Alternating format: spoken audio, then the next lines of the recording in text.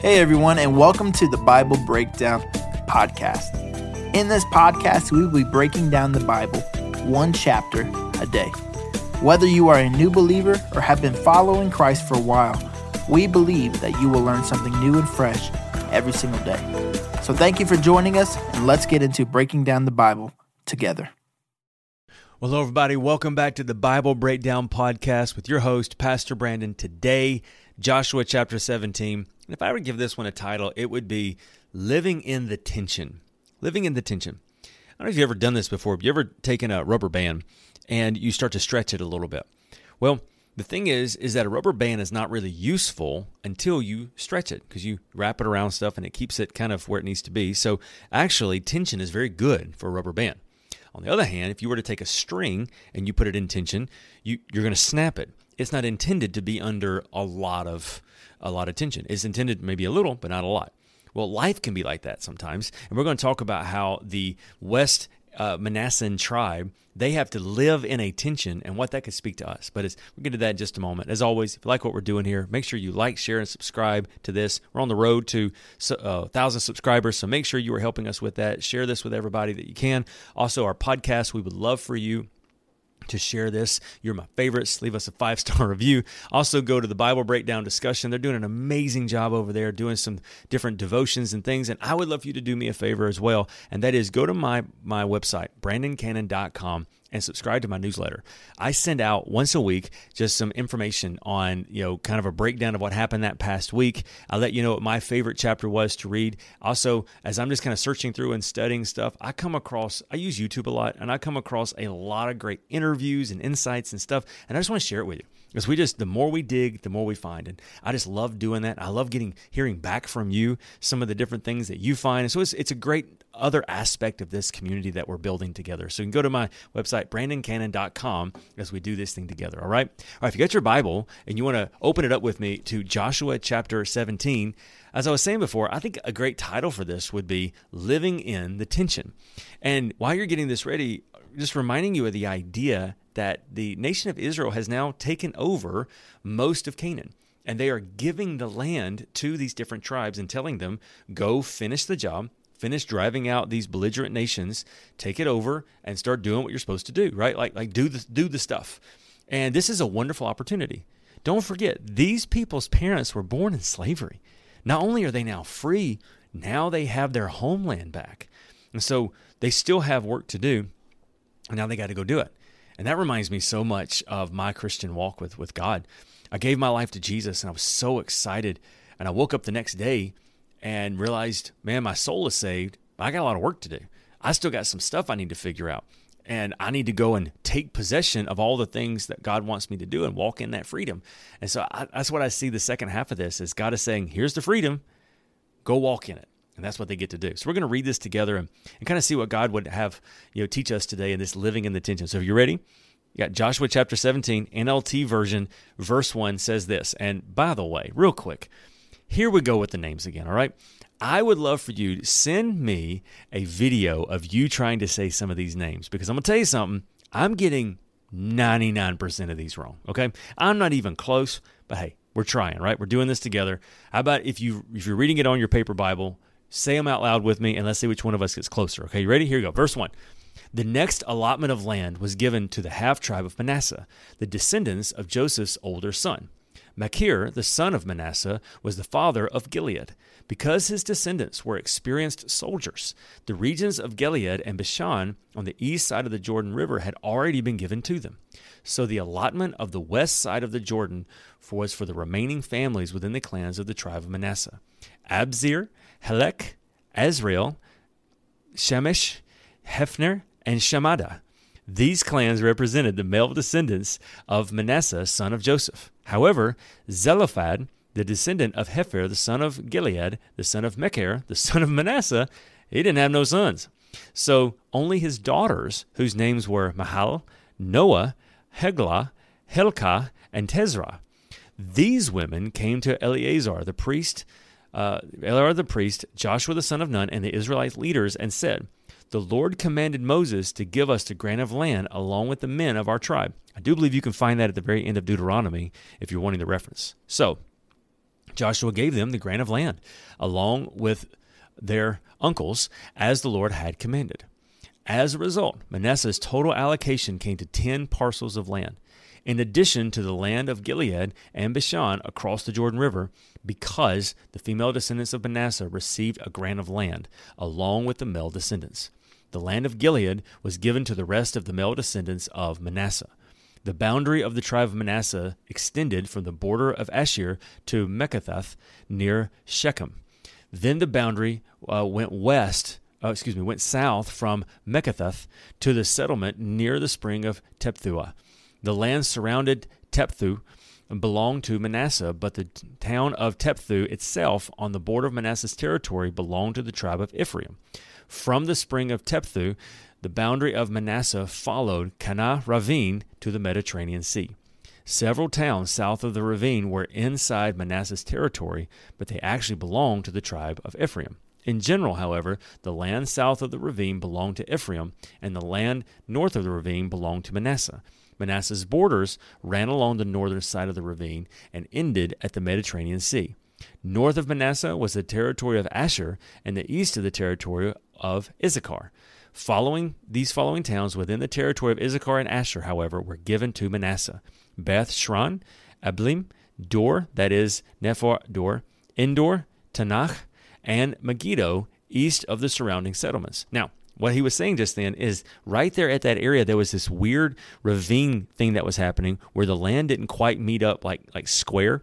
And so some of the land would bleed over and belong to one tribe, and some of it would bleed on toward another tribe. That was very important. That way, during the year of Jubilee, when all of the land went back to the ancestral clans, they knew kind of where that was, because that would have been kind of a gray area, and they're settling that so that it won't be gray, and they can know what's going on. Now, here's the last part, and I want you to pay attention to this with me. Verse 12. But the descendants of Manasseh were unable to occupy these towns because the Canaanites were determined to stay in that region. Later, however, when the Israelites became strong enough, they forced the Canaanites to work as slaves, but they did not drive them out of the land. The descendants of Joseph came to Joshua and asked, "Why have you given us only one portion of land as our homeland when the Lord has blessed us with so many people?" Joshua replied, If there are so many of you, and if the hill country of Ephraim is not large enough for you, clear out the land for yourselves in the forest of the Perizzites and where the Rephaites live." The descendants of Joseph responded, "It's true that the hill country is not large enough for us, but all the Canaanites in the lowlands have iron chariots, both those in Beth-Shran and its surrounding settlements and those in the valley of Jezreel, and they are too strong for us."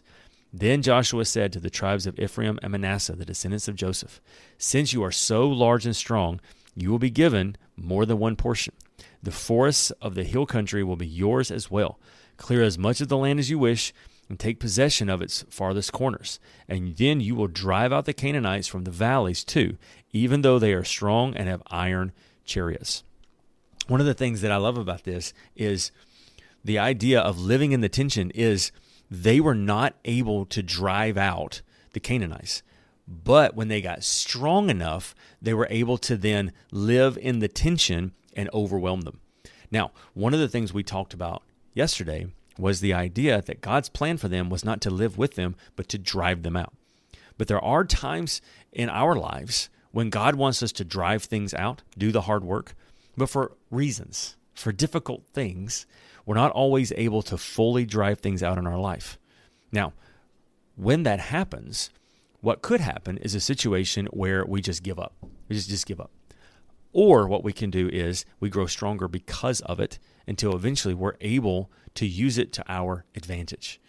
And what I love about this is this idea. There's two things in here I love, but one of them is that idea. And I think of this with something particular in my mind, and that is maybe you run into a situation where you give your life to Christ, but you have family members who don't.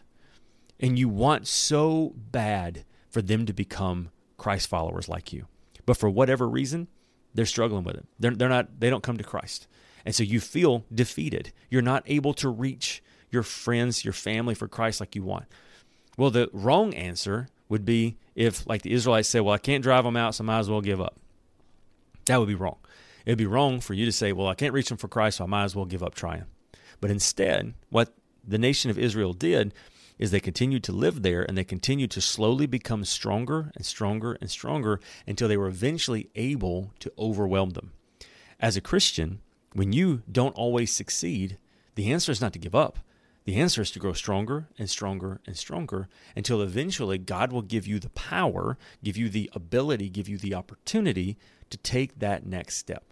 God doesn't always give us what we want in a moment. Sometimes it is the struggle that makes us stronger. It's living in the tension of not having what I want, but going closer in that direction every day. It's the idea of I'm not who I want to be, but thank goodness I'm not who I used to be. And so my encouragement for you today is maybe you're living in a tension right now. You're living in a situation where you wish something was true, but it's simply not. Maybe you're in a place right now where you have small kids at home and you can't study God's word the way you want to. You can't do different types of ministry the way you want to. You can't do these different things. The answer is not to give up. The answer is not to just throw in the towel. The answer is to do what you can, when you can, while you can, and let it slowly make you stronger.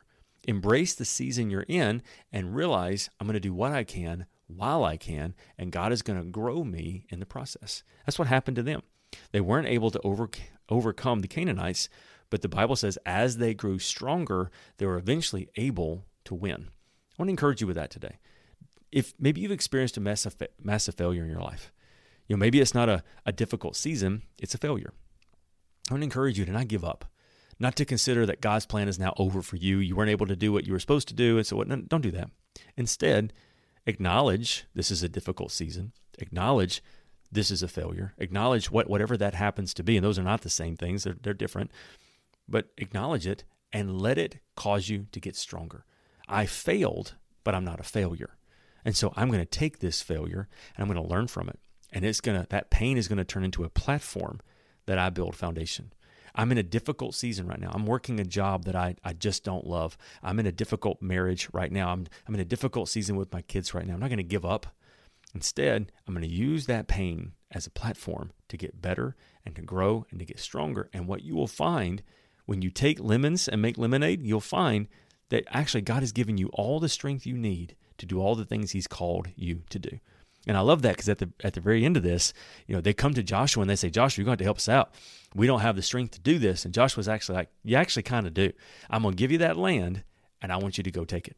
You're better than you think you are. And I got more faith in you have in yourself.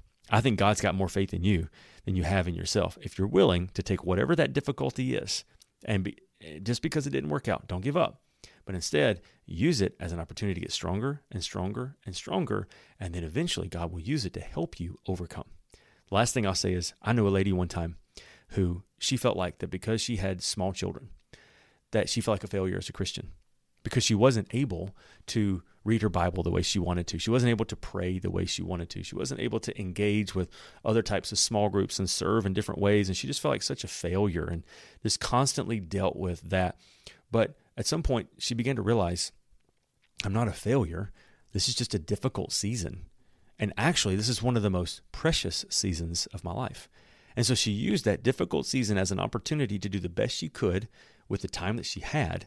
And she slowly began to grow and to learn and to develop how to have a great relationship with God during that toddler stage.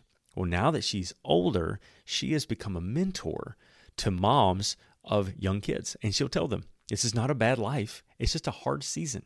And so be who you can be while this happens and grow from there. So she took a difficult season and it caused her to grow and to become stronger. And now she uses it to her benefit. What is a difficult place in your life that if you looked at it as a training ground, it could turn one day into a blessing for others? Let's pray together today. Father, thank you so much. Lord, you don't waste anything. You don't waste a hurt. You don't waste a pain. But Lord, you come through in our lives in so many ways. I pray, God, you'll give us that kind of vision to see that your promises are open doors of opportunity. And even if we fail along the way, as long as we fail forward, closer to you, God will always get where you want us to be. I pray you will help us to see our difficulties, our failures, hard seasons as opportunities to grow stronger and stronger until in the end, you give us the grace to overcome. In Jesus' name we pray. Amen. Amen. My prayer for you is that when you get to the end of your days, you will say as Joshua did, and that is Joshua 21:45, not a single one of all the good promises the Lord had given were left unfulfilled. Everything he had spoken came true. I love you. Don't give up. You're probably doing better than you realize. You're doing better than you used to. You may not be where you want to be, but you're not where you used to be. And I love you, and I'm thankful for you. I'll see you tomorrow for Joshua chapter 18.